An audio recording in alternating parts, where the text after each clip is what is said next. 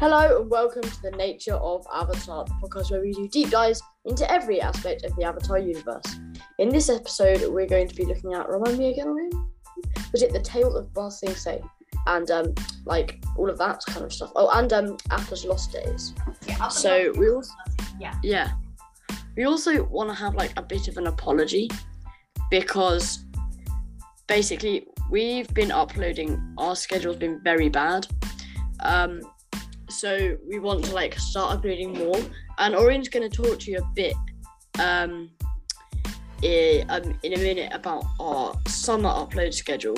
But apart from that, yeah, we're really sorry. We're going to try and get back on top of things. Orin? Yeah. So in the last few weeks, as Otis says, I've been on a holiday and stuff. There was Father's Day, that kind of thing. So we were thinking that for Otis you were saying, weren't you, that your cousins are coming round from Mexico, and you probably won't be free over the summer. I will probably be free. Oh yeah, I'll probably be free over the summer to keep recording, and I don't know if Solar will be free over the summer. So I will. So Otis is free next week and the week after. Yeah, I believe so. Okay, so yeah, Otis is free next week and the week after to keep doing the episodes. After that, so there'll be a 2-month gap where Otis won't be doing our Sunday episodes. You might do Tales of Ba Sing Se or something if you have spare time, but he won't be doing our Sunday episodes. So that will just be me and maybe Solar. Yeah. And then I'm going to edit the episodes and then upload them to Spotify. Anchor, Apple Music, all those kinds of stuff. But yeah, that's kind of just our plan for the summer. So after the next 2 episodes after this, we won't have Otis on the podcast for a couple of months. But really it's not that long until, Otis, when do you go back to school and stuff? When would that? September. Okay, yeah, so Soden's Comet, which is our last episode of this season, is on the 15th of August. So we'll probably move on to so we'll probably do a couple of episodes after Sozen's Comet to make the thing a bit longer. And then for season 5, we'll have Otis back on. But yeah, that's a quick sort of little update. But yeah, now we're going to talk about... I forgot. A shout out, actually. Very exciting. I have a shout out. Yeah? Yeah, so a shout out goes to my friend Monty, who's listening to the podcast. He asked me for a shout out, and yeah, there's the shout out. So shout out to you, Monty. Yeah. Shall we get started? Yeah, okay. Orin, do you want to start? Yeah, so I guess the first thing that happened, so it's kind of overall, Appa's Lost Days is so it runs. What does Appa's Lost Days run from and to? It's so it don't know. It runs from the library where he gets lost all the way up to the end of Appa's up to, is it Lake Laogai when Aang finds Appa again? Yeah, probably. Yeah, so it's I quite like Appa's Lost Days because it's a backstory episode. And there's a lot of action and stuff. It's that kind of episode which is it's like a whole quest all in one. It's almost it's a bit like the Avatar 1 episode where it's it's an entire story all in one. It's a standalone story. You could have a new TV series spin-off. And it's just about Appa. Yeah. But yeah, okay. so first first things first, you've got oh, sorry, this is just my load. Okay, yeah, so it's over a month. So it starts with Appa's capture. So the way it works is with this episode is like everything is sort of Appa themed, so it's all from kind of his perspective. So it starts at his capture. So the Sandbenders attack him to try and capture him and sell him in Ba Sing Se. And then Toph, who can't see very well from all the sand, needed to stop the library from sinking, so can't help Appa. And then, like, even though we've already gone through this, it's like Aang is really throwing a lot at Toph. It's like, it's not really Toph's fault, but Aang is throwing a lot at Toph. Yeah, he is. He's like getting really angry at her, getting really angsty at her, like, if you get what I mean. Yeah, definitely. So the Sandbenders drag Appa away.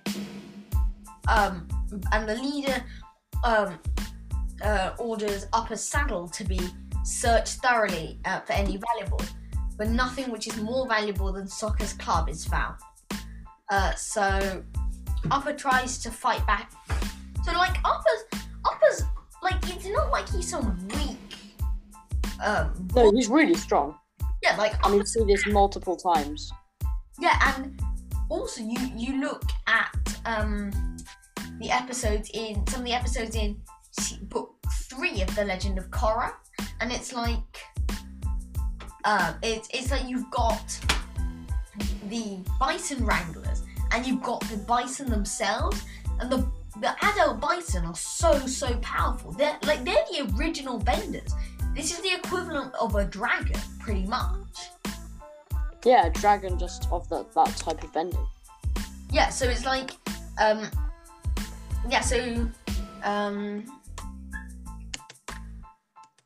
so he just throws the supplies on the saddle, continues his plan to sell Appa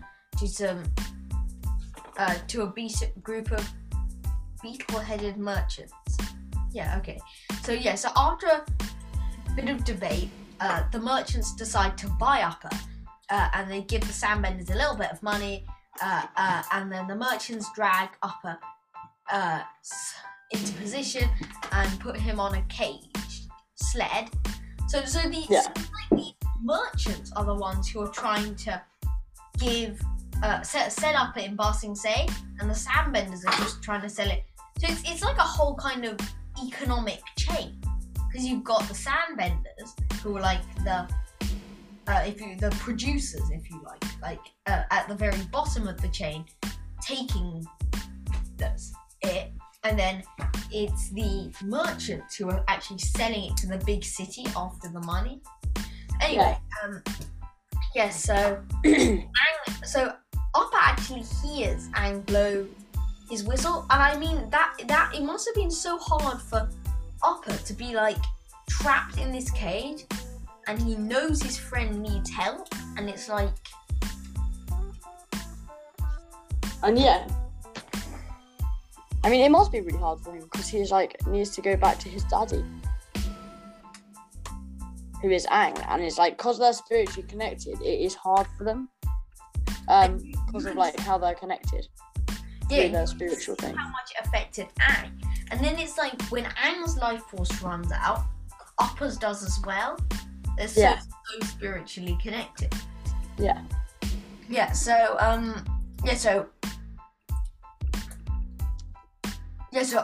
but Appa, this is again showing how powerful Appa is. He lifts the sled off the ground and flies it into the air.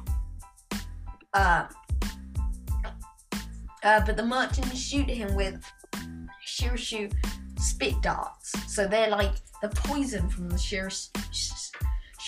So that's the animal which is used by June. June's a bounty hunter, isn't she? Yeah, she is. She is a bounty hunter. Anyway, let's move on to the next bit. So he gets captured by them, and isn't he put in a circus? I haven't watched this episode for a long time. because it wasn't one that I particularly needed to rewatch. But do you know like what happens with the whole circus thing? Yeah, so I think those merchants actually sold him to the circus. So Appa wakes up and finds himself in a really small cage, and there are a lot of other depressed animals. So a firebender talks to him, and he's an animal tamer who wants to break Appa, and not like literally break him, but like, you know, like break. So like how you break a horse. Train. Yeah. So,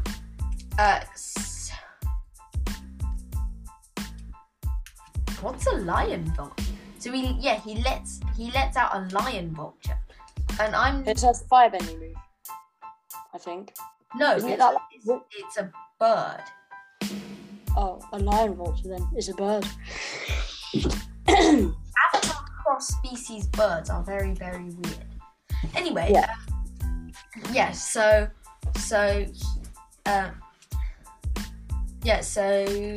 hang on.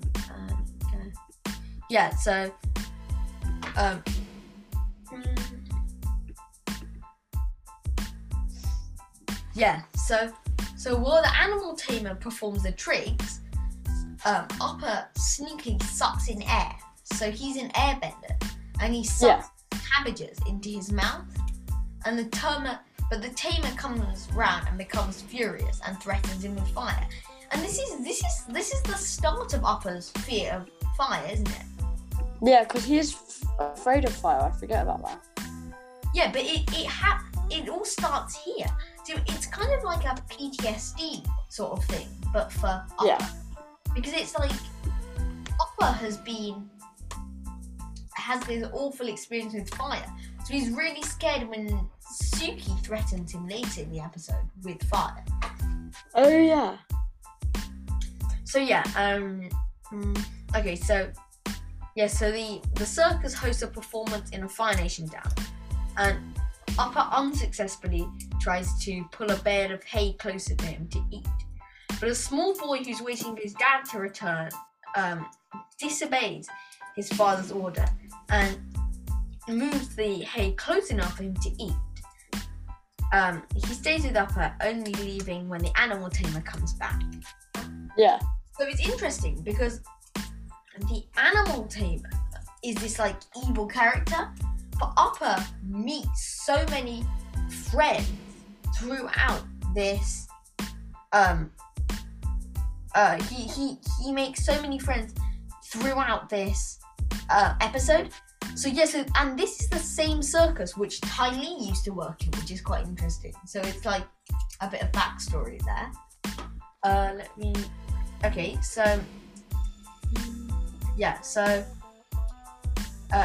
Appa's introduced as the Wind Buffalo in the show, and he's dressed in a massive costume and makeup. The tamer commands Appa to fly, and by saying up, and he spins around, and the crowd laughs more. And the animal tamer, who's very cruel, strikes him with a whip of flame. So it's like he's actually being whipped with fire. This is like really, really. Yeah, this is probably where the like whole thing. Like Appa's had so many, and it's kind of like Appa's this kind of chilled back, laid back kind of guy, and he's been through so much in terms of this.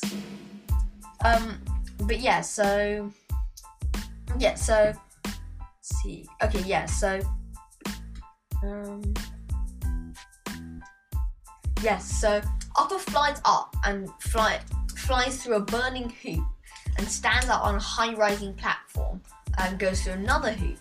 But his costume catches on fire and he slaps the hoop onto the ground, which hits the animal tamer on the head, knocks him to the ground, and the crowd laughs again. Appa lands and then sees the boy who helped him earlier and is reminded of Aang. And then you have the kind of flashback bit. So he flies back to where the library was after his escape, but he finds it completely buried. He tries to dig it out, but flies off. So he lands to find food. So there's all this stuff. It's kind of like it's like a full Appa episode quest. Otis, do you want to read the next bit? Yeah, so which bit are we at? We're at the top where he's been whipped by fire. He sees this guy that So we're at the bit where it's like the flashback. Oh, I actually remember this. So that night, Appa wanders into a farm where he goes into an open barn and eats some hay and water. He collapses, exhausted on the ground, dreaming of his past. At the Eastern Air Temple, an airbending nun is preparing several children to bond with a group of flying bison. She gives each of them an apple, telling them to choose a bison carefully, because a bison is a companion for life. One of the boys is Aang, who soon finds Appa and offers him the fruit. Appa happily devours it before pushing Aang over and licking his face. Aang laughing, saying how this must mean the two of them will be together forever. The scene then switches to Aang, with the group during Serpent's Pass, who are having the exact same dream as Appa. Then, startled awake by a farmer, who, frightened of Appa's immense size... I was just going to say, so it's interesting, so you kind of meet all the characters, so it's like you've got Appa, then you've got Aang, and then it's like, so we've already covered what Aang was going through, but this covers it in even more detail. Aang is so connected to Appa, they're even having the same dreams. Yeah. And it's interesting how they look at all the different episodes as well, so it's like, you've got the library, and then you've also got the Serpent's Pass, and you meet Zuko and all these different things. It's interesting. Anyway, yeah. Let's just move on with the episode because we don't want it to drag on too long.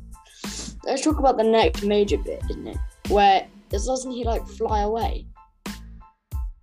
So he flies out of the roof and flies off, and it takes. And he meets Suki. Yeah, so it takes him over the Serpent's Pass, and Iroh sees him in the sky. Zuko wakes up by his uncle's reaction and asks him what's going on, but Iroh doesn't tell Zuko about how he saw Appa because... So it's kind of also interesting because this is like Appa's big... It's Iroh's kind of big change period in a way. So it's like Iroh is changing. Before he was like almost as dedicated to killing the Avatar as Aang, but now he's sort of changed. Anyway, so yeah. So Appa continues to fly, finding his landing in the middle of a forest. Exhausted, he lands in front of an overgrown doorway. As Appa tries to stand up, a porcupine comes charging out of the passage, tackling him and sending them both tumbling down a hillside. Appa is pricked with several quills, but manages to fight the boar, claiming the ruin as his own. The next day, the Kyoshi warriors are out, picking berries, when one notices the damage caused by the fight, as well as several clumps of white fur. Suki, recognizing the fur as Appa's, finds him still sleeping. Appa, however, is now frightened of people and reluctant to let her get closer. Despite the gift of fruit, she leaves him. Suki gathers the rest of the warriors and calms Appa down by telling him how she wants to help him return to Aang. The girls remove the quills left from the porcupine, remove his shackles and clean his fur, but their celebration is short-lived as a blast of blue flame knocks a tree over. Azula May and Ty Lee arrive on their mongoose lizards, still pursuing the Avatar. The warriors of Kyoshi defend Appa, but Azula and her friends are far more formidable opponents than they have faced before, and soon have the upper hand against the warriors. Appa turns back to help, but Suki grabs a burning branch and uses it to scare Appa away, which is what we were talking about, because he's afraid of fire, so you can scare him away with it. Otis, I just wanted to say here, so the Kyoshi warriors, they face Zuko, they face loads of other enemies. They're elite. And this is Azula May and Ty Lee. So it's kind of like the best of the best versus the best of the best. So it's like they're all the best at what they do. They're all the ultimate warriors. But not really, because then Azula, May, and Ty Lee are just too good. Well, yeah, they're as in, but like, I would say, once the Kyoshi Warriors have chi blocking, they're pretty much as powerful as Azula because they can just once they have chi blocking, but they don't yet. That's a bit later on, but yeah, but they are the best of the Kyoshi Warriors, and compared to May and Ty Lee, they're all pretty elite, but May, Ty Lee, and Azula are just a bit better. Yeah. Now let's move on. Let's try and get to the Ba Sing Se tales. So basically, Appa finds them, and then the episode ends, doesn't it, when he flies away? Yeah, so he flies away. He passes some water tribe ships where Katara and Sokka's father Hakoda sees him flying above, and he makes his way back to the Eastern Air Temple. And then he finds some fruit. Remember he sees Guru Pathik. And he understands he's not the person Appa expected and lies. Yeah, so it's like, but in the morning, the Guru gives him some berries. And he gives him that letter to give to Aang. Yeah, and he gives him the note which he ties to his horn and tells him about how they're intertwined. He puts a hand on Appa's forehead, tells him where Appa is. As he flies into Ba Sing Se, 2 Dai Li agents are spying on him from the rooftops. He continues to fly around and he hears something. And he lands in the middle of the city. And Long Feng uses earthbending and captures him underground, leaving only a single footprint in the mud.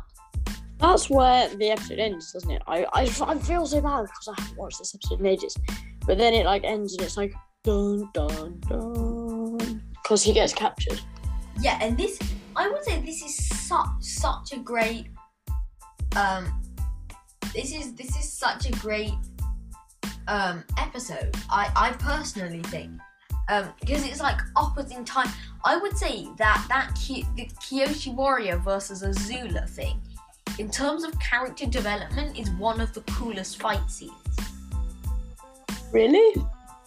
Sort of. Like, I would say, because it's kind of like the elite non-benders against the elite other elite non-benders, because it's like the most elite teams there are. It's like Earth versus Fire. I guess. But then it's ended so quickly because Azula just gets the upper hand. Yeah, I would say so. But yeah, so our Zoom meeting's about to run out. So yeah, right. We'll be back after the break to talk about Tales of Ba Sing Se.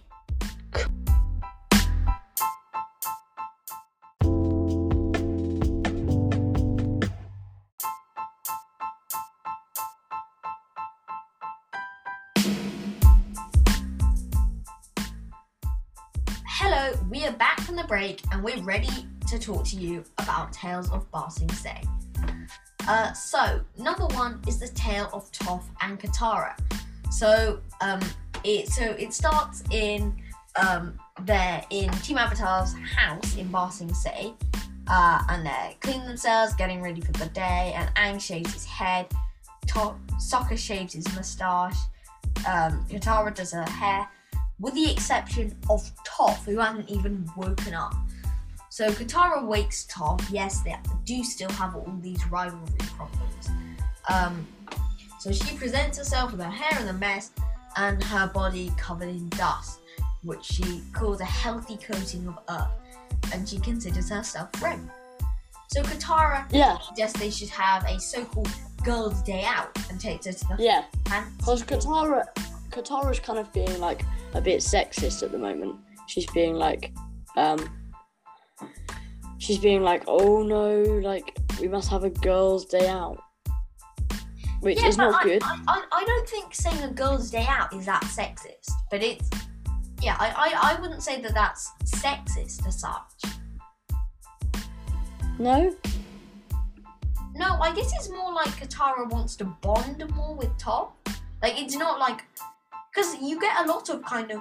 Like, it's the same in the Legend of Korra. It's like Korra and Asami will have, like, girls' day outs without the rest of Team Avatar. Yeah, I guess. So, so Toph agrees, said that the attendants better not touch her feet.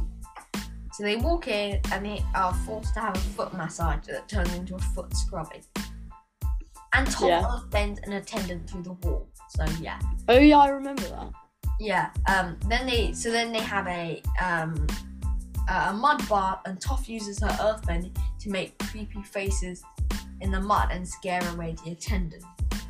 Afterwards, then they relax in the sauna and use their bending to toss hot rocks and water in the central pit to make sleep. So they leave the spa with a lot of makeup on their faces, and Toph. So it's kind of like Toph is sort of almost warming to the idea of having makeup and getting clean. And you have you have the Lost Adventures, and in the Lost Adventures, there's that whole bit, isn't there, which is like the whole Toph is dirty thing. Oh yeah. So she said that she doesn't normally do fancy things, but it isn't something she dislikes. So essentially, that's Toph's way of saying, yeah, actually, that was kind of nice. Yeah, it is. So they cross the bridge. 3 older girls make fun of Toph's makeup. She becomes upset, and Katara urges her to ignore them. But this is Toph. She forces a laugh back at the girl, earthbends a hole in the bridge, sends them into the water below, and Katara finishes them off and by washing them downstream by a large wave. So they keep walking, but Toph says that because she's blind, she doesn't have to worry so much about personal appearance or the approval of others. But the girl's words still hurt her all the same, and she does cry. But Katara tells Toph that she admires how confident, self-assured, and strong she is physically and emotionally. But she acknowledges that Toph will never know what she looks like, but she adds that she thinks Toph is very pretty. Yeah. So, yeah. That's nice. Yeah. And then what's the next one? The Tale of Aang, was it? Tale of Iroh. Do you want to read that one? No, you can do it. I like adding comments. Okay then. So they're strolling through a market, and Iroh stops and buys a few things at a stand. One thing was a picnic basket. So the shopkeeper asks Iroh what his reasoning is, and he says that it's for a special occasion. He aids the shopkeeper by helping a moonflower bloom by moving it into the shade. He explained how the moonflowers like partial shade. So he continues his walk and he sees a small boy crying and his mother trying her hardest to calm. So Iroh borrows it's called a liquin? I'm not 100% sure what that actually... Oh! Yes! Yes! No, what's the... Oh yeah, liquid. Isn't it like a little banjo thing? No, that's the picker. Isn't that what you use? Oh no, it's a... Oh yeah, it's like a little banjo thing. So yeah, he borrows a banjo thing called a liquid from a nearby shop, and he uses it to cheer up the small kid. The boy stops crying as Iroh sings to him, and proceeds to thank Iroh by pulling his beard and laughing. So actually, that scene reminds me a lot of Iroh and Korra when she meets him for the first time in the spirit world. Oh yeah. It's interesting. I don't know. Anyway, So in an alley, Iroh watches some boys playing earthbending ball. the ball crashes through a window. He tells him it's always best to admit your mistakes in order to restore honor. But when the massive owner shows up in the window and says, when I'm through with you kids, the window won't be the only thing that's broken. He retracts his comments and tells them to run. After he runs down an alley, he's threatened at knife point by a mug. Unconcerned for his own safety, Iroh tells him that stance makes him weak to attackers and proves it by knocking him down and stealing his dagger. Iroh corrects his stance and says that he does not look like a criminal. The man admits that his life has turned to crime, and after they share tea, he suggests that he becomes a... What's a masseur? I don't know. Let's look that up. Let's look it up. Oh no, I think it's someone who gives massages to people.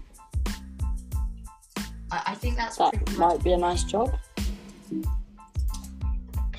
Yeah, I guess. I don't really know why you want necessarily do that. Anyway, let's continue with that. So, masseur. So.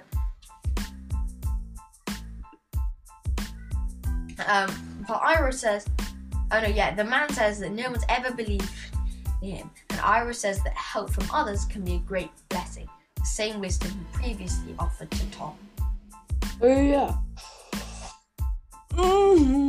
Okay, and then we need to talk about little soldier boy. Come marching home like fragile tiny gems, drifting in the foam, day from the vine. So, Iroh comes to rest on a hill with a large tree. He sets up some rocks, pulls out materials from the basket he bought earlier. Special occasion is a memorial for his son Luten's birthday. Iroh's only son, who he lost in the siege of Ba Sing Se. Iroh places a cloth upon the ground along with a picture of Luten. He lights 2 incense sticks using fire bending, places them in a holder, and wishes happy birthday to his son. He confesses that he wished he could have helped Luten, similar to how he helped all those along his way, and that his death helped him become a better person. Iroh starts singing the song he played earlier, the crying boy, Leaves from the Vine, which we will now play. Leaves from the vine drifted like fragile tiny shells, drifting in the foam. Do do do do do do do. Do you want to know a fun fact? I can play that on piano. Seriously? Yeah. Nice. Let's listen. I don't have a piano with me.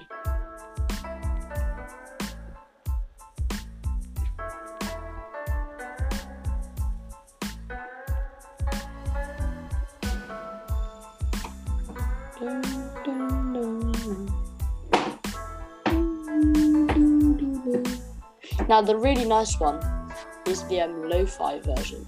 So if you're a fan of... This is the lo-fi version. Yeah. You chose well. Sorry?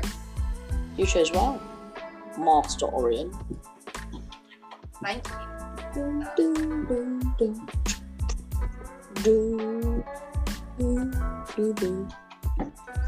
Yeah, and then the version, which is not as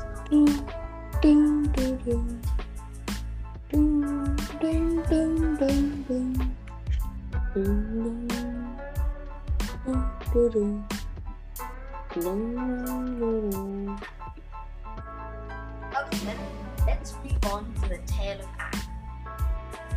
Oh, I like this one. Okay, so Aang flies high over Ba Sing Se and lands in a small zoo with Appa. He looks around and sees a wide variety of animals, all who are miserable as he would think. Many of them are also partially starved. The zookeeper explains that the zoo is no longer receiving funding from the diving. It's no longer popular with children. However, in a circle of trouble, the zoo is quite full. One of the cages shows an animal lying with multiple piles of them.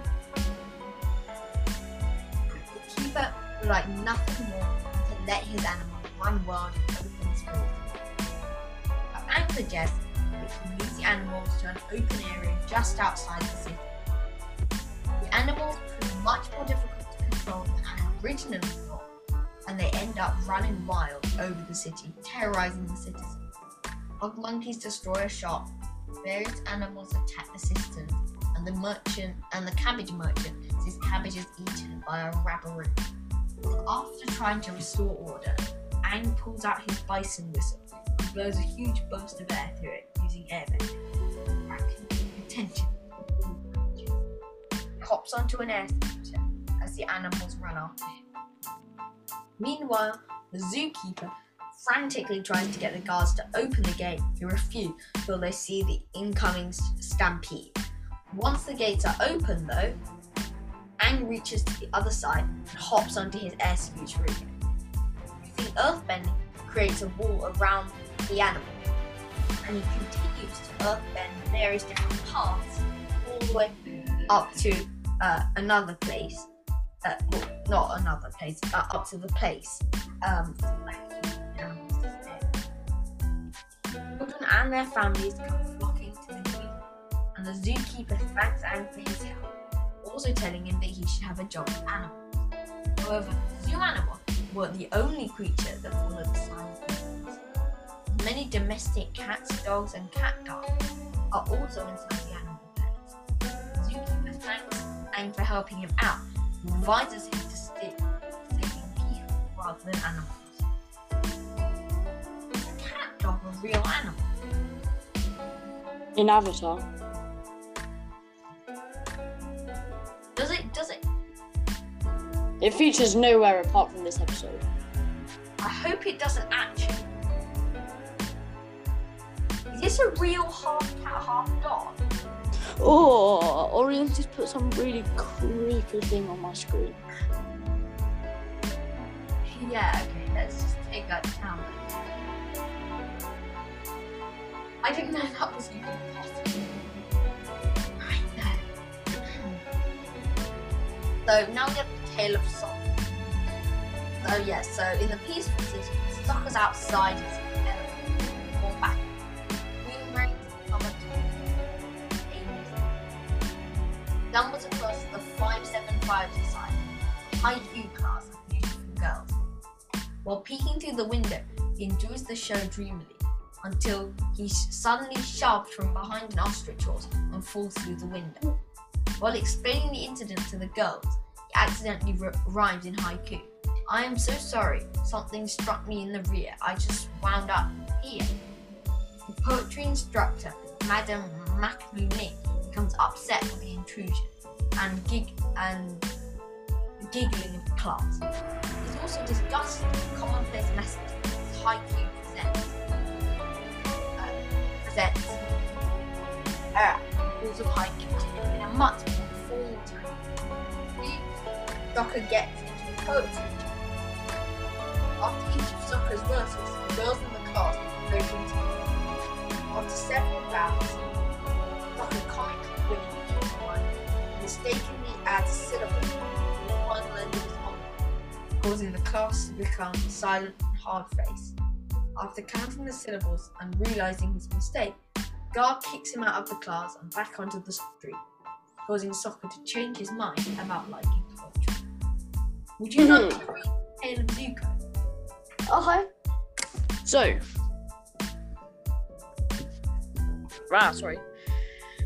Working at the tea house, Zuko is worried that a young girl who frequents at the shop has deduced that he and Iroh are from the Fire Nation. When he informs, Wait, we've got to remember this. Is it the green dragon? Yeah. Oh, maybe stop the music. Yeah, I'll stop the music. It's the Jasmine Dragon. How did you forget? You forgot. No, I didn't. It's the Jasmine Dragon. I just remembered. Okay, sure. Okay then, let's go. So, worried that she has deduced that him and Iroh are from the Fire Nation. He tells his uncle. Iroh says that she did appear quite often around their establishment. However, Iroh instead infers that the girl named Jin simply has a crush on Zuko. This is immediately proven correct when Jin comes up to the counter and asks Zuko out after paying for her tea. Now, Iroh quickly accepts on his nephew's behalf, and the two teenagers meet up after sundown outside the shop. Zuko leaves the shop polished in nice clothes and slicked back hair that took Iroh, according to Zuko, 10 minutes to fashion. What is it? Jin, however, messes it up before they leave. They go out to eat, and Jin asks how he feels about the city and his hobbies. To which Zuko replies with one-word answers. The waiter asks if he and his girlfriend would care for dessert. To which Zuko loudly replies that she is not his girlfriend. Zuko, not used to something as mundane as a date, is a little more nervous and makes a few more missteps.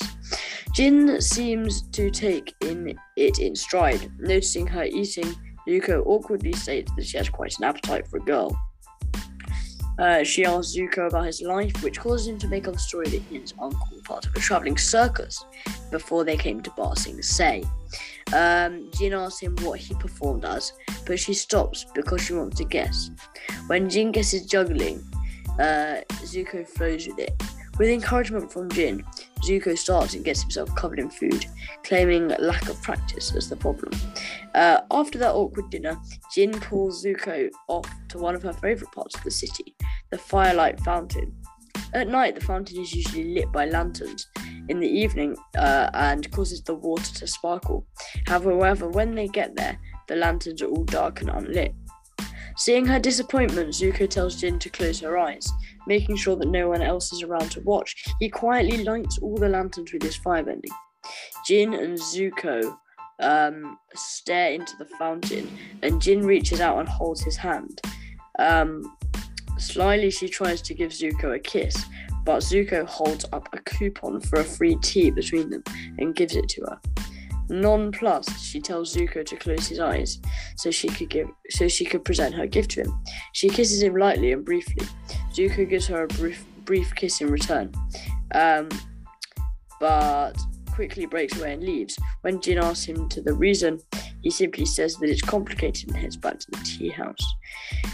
And Orion is just currently messaging me in Zoom chat, going, sussy sussy, even more sussy sussy, sussy sussy sussy. Back at his apartment, Iroh's query about the night is answered only by a slamming of the doors to Zuko's room. Zuko opens the door slightly afterwards, however, and tells him it was nice before gently sliding the door closed, leading Iroh to smile. Okay, yeah, and I was brewing a thought in my mind, right, about the tale of Iroh. Do you think that it's... Because I think it's like since Luten's death that Iroh sort of changed. I think it might have actually been Iroh, Luten, which caused him to become a better person. It is. As bad as Ozai. Yeah. Yeah. It is him. Yeah. That's quite interesting. Anyway. So, do you want to talk about the tale of Momo? No, you can talk about the tale. No, you talk about it. Okay. Oh dear, my brother, sorry. So, Momo dreams that he and Appa are eating moon peaches from a tree so high up that it reaches over the clouds. When he's suddenly awoken by a clap of thunder, he instinctively hides in Sokko's bag. When he emerges, he finds a tuft of Appa's hair on his head from inside the bag. Smelling it, he realizes that the fur is Appa's. Seeing an Appa-like shadow on the ground, he wraps the fur around his wrist and takes off after it, only to find a lone cloud. A similar sighting only turns out to be a cherry tree. Disappointed, Momo continues searching through the city for Appa. and he soon draws the attention of a trio of pygmy pumas who see him as a potential meal. He tries to escape, but the cats work together to try to bring him down, trapping him in a box until he seizes an opportunity to escape. Momo's escape only succeeds, landing him in among a crowd of people watching a street artist with a pair of dancing monkeys. The man seizes Momo, outfits him with a hat, and places him with the monkeys, thinking him to be a monkey himself due to his short-sightedness, making an amusing trio of small dancing primates. The three cats eventually chase Momo out of the performer's circle and pin him to the ground. All four of them suddenly find themselves captured by an animal control officer.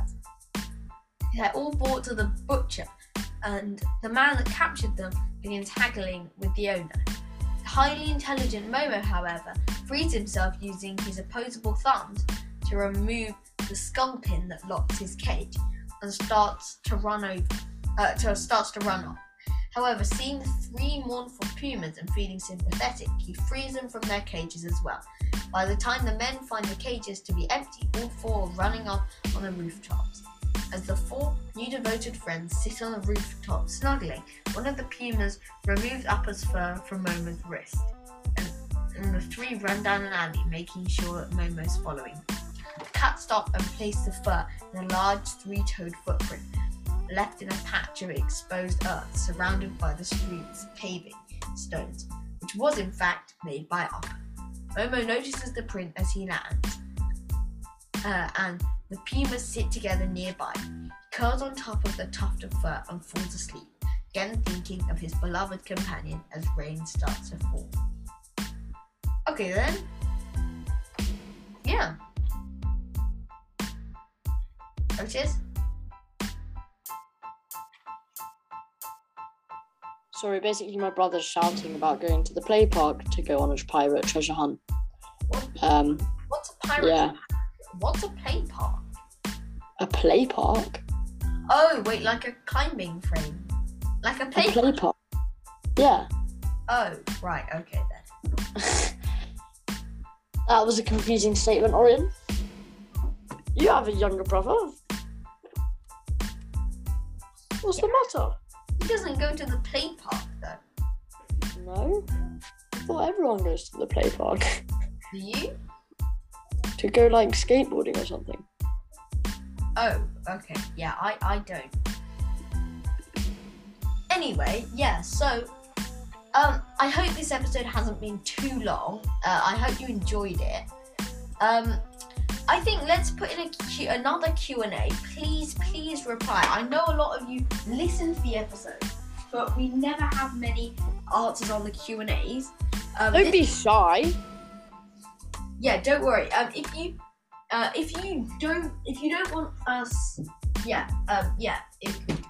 if you don't want us to share your because Otis, they'll say something, and then you can choose whether or not to share their answer, right? Yeah.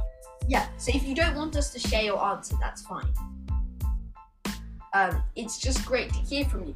This Q&A, this episode is gonna say, do you like shorter episodes or longer episodes? I know we've done this before, but we've never had many answers. So yeah. So Otis. Okay. That's all we have for this episode. Please remember to leave us a like, subscribe, turn on notifications, follow, drop us a comment wherever you listen. I'll see you in the next episode. Bye.